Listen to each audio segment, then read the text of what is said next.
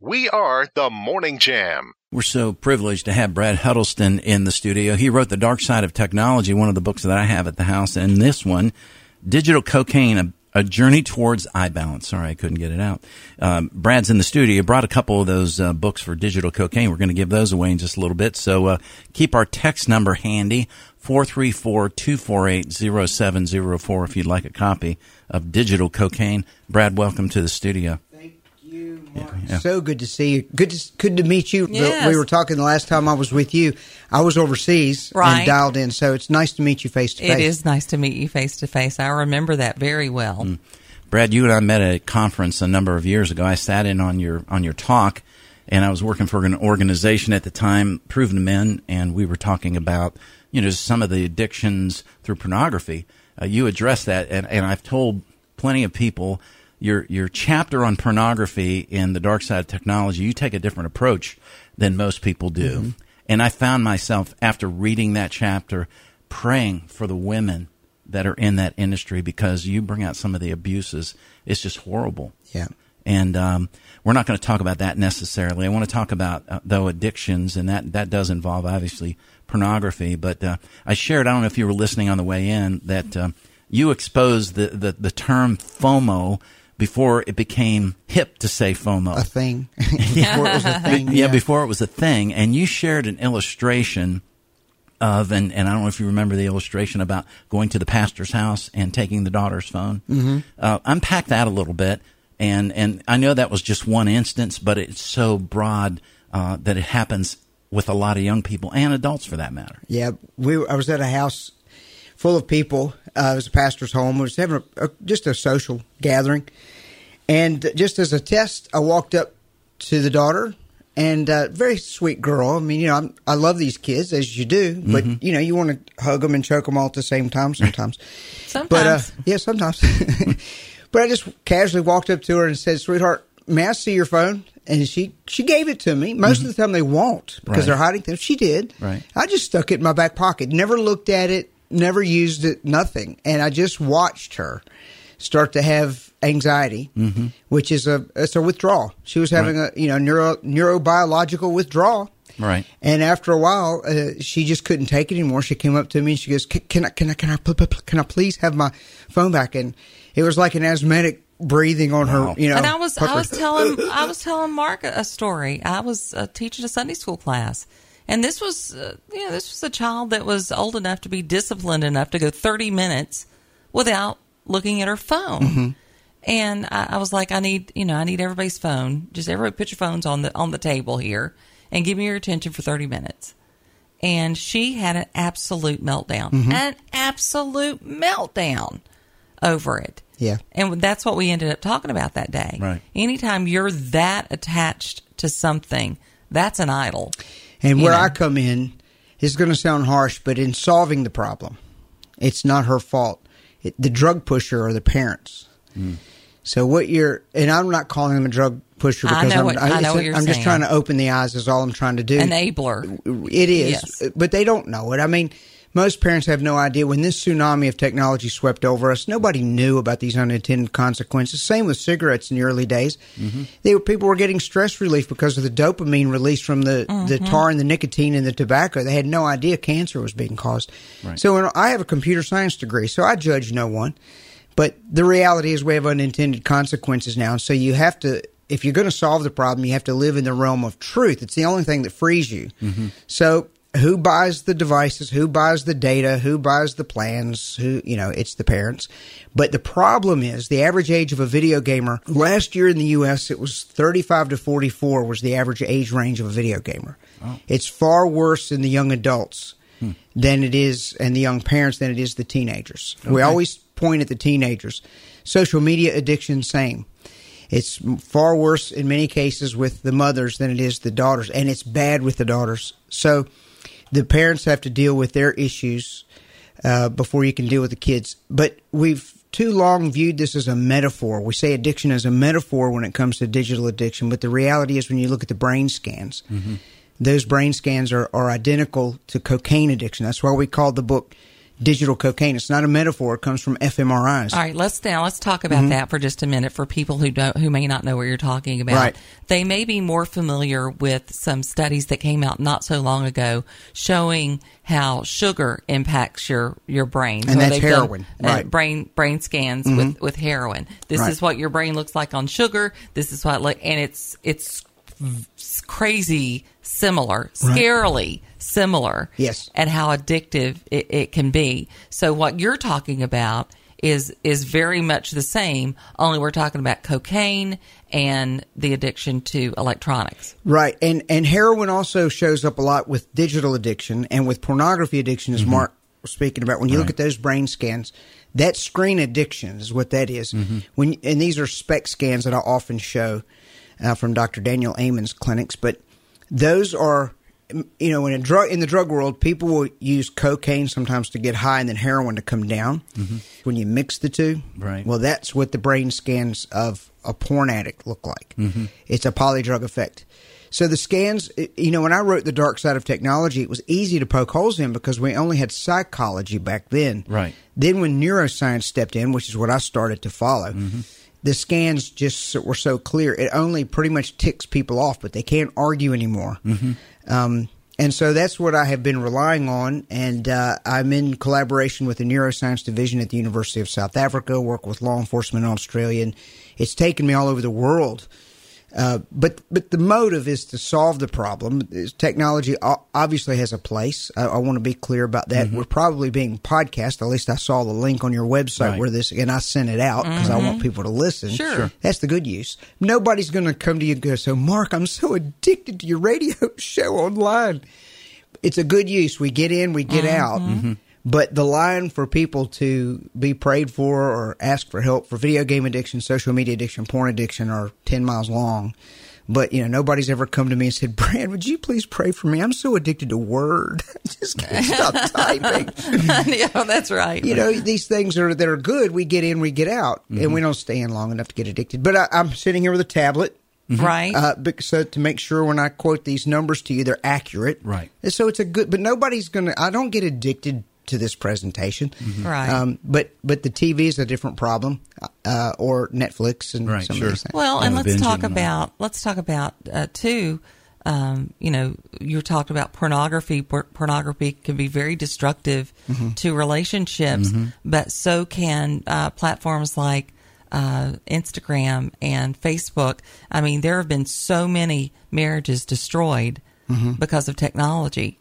People reconnecting with old flames and going out to places like Ashley Madison and where you've got married people looking for other married people to have an affair with, and then families are just blown up because there's you might not be the kind of person that would go out into a bar and try to meet somebody and pick somebody up, but you might have a lot more courage behind a screen. Yeah, because of the anonymity. I hope I said that right. The anonymous nature of it. Last week, the big controversy was from the left.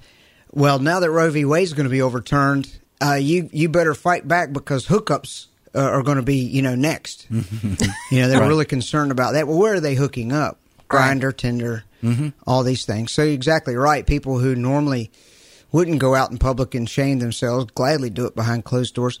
Same thing with pornography. Used to, you would have to go through. You'd have to actually go to one of those stores, get the paper bag, or you would or you would have to do something by mail order, or your chances of getting busted were much more. And it's just not that way. I mean, it is a click away from pretty much anything you want to see. And the Gen Zers who might be listening to this. To them, they think we're so old-fashioned because they have no frame of reference of a brown wrapper around a magazine. None of that. Their whole world has always been click, point and click, and so to them it's a duh thing. To us, we're still marveling, at our age. But just to show you the pervasiveness, and saddened by the fact that it's so normalized. It is normalized, so much so with the porn issue. We had a speaker in at home in a meeting from one of the local pregnancy centers, as you should, and we're supporting them. But I just stood up and said, you do realize, I was speaking to the audience, that pornography is driving most of what she has to do. Mm-hmm. And the director's shaking her head, yes. Right. I'm going to get on a plane and go to Africa.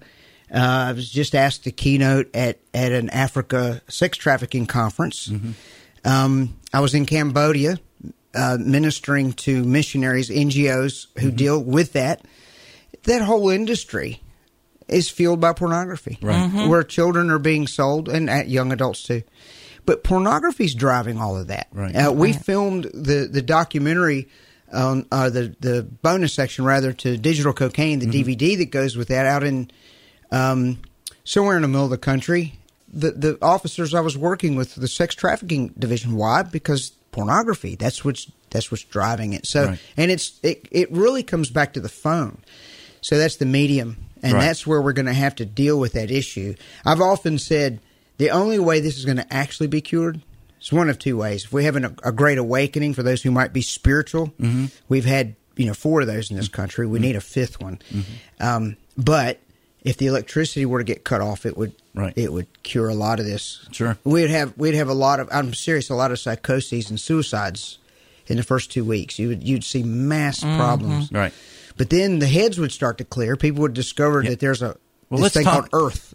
Let's talk about that for a second because of the detox. Liberty literally has a detox. Dr. Sylvia Hart-Free runs that. Yep. Detox center up on campus mm-hmm. for people struggling in this area of their life because they're trying to get their degrees or whatever, social media, so on and so forth. Let's talk about the detox, because what is that time away to where you start clearing up your mind a little bit? The terms that are used, I'm writing a book about this. It's the follow-up to Digital Cocaine. It's called Digital Rehab, subtitled Digital Detox and Beyond. So it is very similar to coke addiction, mm-hmm. and so the treatment is going to be similar. You cannot – the 3 words that people typically use when I start talking about rehab, they'll go, oh, Brad, it's all about balance. It's all about limiting, and it's technology's neutral. It's how you use it. If I were to walk up to a cocaine addict and say, you know what? It's really all about balance. Why don't you cut it from 3 lines to 1? And only do that on Saturday if you've been good during the week. Right. But, you cannot get over drug addiction and continue to take the drug once addiction has set in. Mm-hmm. So the withdrawals are going to be similar. There's going to be psychological problems. There's going to be, particularly with digital, it's going to be a lot of anger and aggression, particularly if they're video gamers. Mm-hmm. They're going to explode.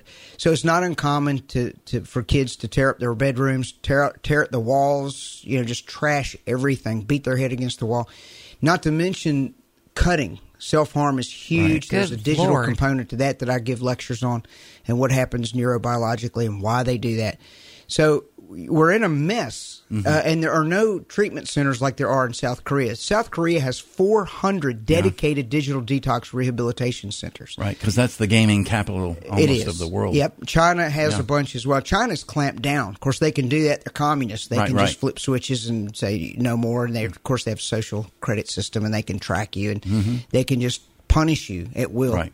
So that's where we are. We don't have any help here. It's all voluntary. Yeah. Well, when we come back, we'll talk a little bit more about steps that we can take as individuals. Maybe you're not addicted, but maybe you do need to cut back, and maybe we can give some tips on how to make that happen when we return here on The Morning Jam. Thanks so much for joining us on this Wednesday. I'm Janet Rose. He's Mark Lamb. Yeah, Brad Huddleston in the studio. He's the author of Digital Cocaine. We're going to give away one of his books now. If you'll text Janet 434-248-0704 and just say Digital Cocaine, I want the book, and you're the first one to do that, we will get that book to you. Thanks for joining us on this Wednesday. The Morning Jam with Janet Rose and Mark Lamb.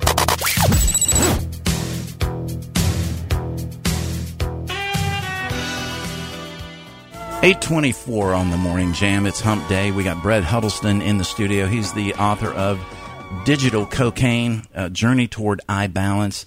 I would highly recommend this book, and you could have a free copy given to you today. We have one more we're going to give away, 434-248-0704. When we put the word out and you're the first one to text us, we will get that book to you. Allison has won our first one. Allison, so we'll get a copy of that to her. Way to go. So we were talking off the air about how, even people who don't use technology that much might be addicted and don't even know it. Several years ago, I went to a camp to cook for the kids at this Bible camp, a summer camp. And I was gone for a week and got there, no connectivity. There was no cell coverage. There was nothing there. There was one stump that I could stand on, and I could send a text to my sister and tell her that we got there okay, everything was fine. For the first couple of days anyway, I had severe anxiety. I had anxiety and worry about not having that connectivity. I was very annoyed that I didn't have the connectivity to it, and I literally had to counsel myself during those few days. You're fine. The kids are here. You know where they are. You don't have to, have your phone with you all the time. When you were a kid, you didn't even have a phone, that kind of thing. Then by the end of the week, I completely did not care that I didn't have my phone. Peace is a wonderful thing, isn't it? Well, it was very odd. Yeah. It was a very odd thing, because when I got home, I literally did not care. And I even did a post on social media about it. Do you realize there's a generation that have never experienced that 1 week of peace that you just described? I mean, we have pre-internet brains, so we can remember a time. So we had something to draw from when we've detoxed at our age. Right. But we have a generation now that has never experienced that, so they're on medication for it. Right. And it's a sad thing. And with the metaverse, I'm getting ready to write as soon as I finish the detox book, I'm going straight into a book on the metaverse. I've written just wrote an academic essay that was published for Globe Ethics about artificial intelligence 2.0. Of course, that has to do with the metaverse and also Web 3.0, and that's another subject. But my point is, the amount of brain stimulation that we have in a 2D world now with our 2D screens is about to exponentially increase with VR, or virtual reality and augmented reality. And I am genuinely, given what I do, right, concerned. And I'm also a minister, so I actually care about people. I am gravely concerned. The biblical worldview rates, for those in the West who have a biblical, worldview, is down to 4% with the millennials and Gen Z, and it has to do largely with social media. So if you can imagine what we're about to go with Facebook having changed their name to Meta, and then they're going to subsidize the Oculus Rift VR goggles. We're about to enter into a whole different level of brain stimulation that nothing is known about it. I mean, absolutely nothing, except so far it's not good. Right. We know that. So why is it not good? Tell us some examples of that. Other than I have vertigo and they make me sick as a dog. But 30% of people suffer in some form with those goggles, whether it be vertigo, whether it be motion sickness. That's what that is. What makes it particularly insidious? If I could just pare it down to one thing, and it's the current problem that we have: the brain, when it is stimulated, whether it's through alcohol, cocaine, or whether it's screens, you have a massive jump in a dopaminergic or dopamine response, which is the pleasure chemical. Nothing wrong with it until the levels get too high. So you can imagine in a 2D world, we're way overloaded. With the goggles, it's going to pump out way more. So once you get too much dopamine, the brain develops tolerance, just like to alcohol, just like anything else, resistance. So it takes more and more and more and more. Yes. It's something I heard you talk about years ago. It's that threshold. Yeah. That threshold keeps getting higher and higher. Yeah, and higher, eventually pretty you shut soon down. We're going to fall off a cliff. Yep. And you will. So the goggles will accelerate the dopamine production. That's at its simplest form, not to mention the content and the morals that all come with that. Sure. But if you just want to, even if you're an atheist listening to us, your child is going to receive too much dopamine. And even though you're an atheist, their brain is not going to be protected against too much dopamine. And you're going to have a severe drug addict on your hands. Yeah. Let me ask you this real quick, and I wish we had more time. What are your thoughts on, I found that for a lot of kids who have been into that digital world, when you take them out of that and you introduce them to things like nature and painting and music and things of that nature, that it has a way of resonating with them in a completely nuanced, new way that they've never experienced before. Do you think that even stands a chance at reconnecting these kids? If you have a child that has never experienced, they're bored. They just keep saying, I'm bored, I'm bored, I'm bored, I'm bored, I'm bored. They have a dopaminergic barrier in their brain that has to come down before they can even begin to experience nature and enjoy it. Yeah. You can stick them outside, put a book in their hand, print it on paper. Remember paper? And they will not enjoy it whatsoever until a period of detox happens like what you described. And in them, it's going to take about 4 to 6 weeks to test to see if they can do that. We're going to put some links on our Facebook page. Thank you so much for joining us. Guys. We appreciate you. We're going to give away that other copy of his book, Digital Cocaine. Text Janet 434-248-0704. Brad, thanks for being here. Thank you. Appreciate you guys.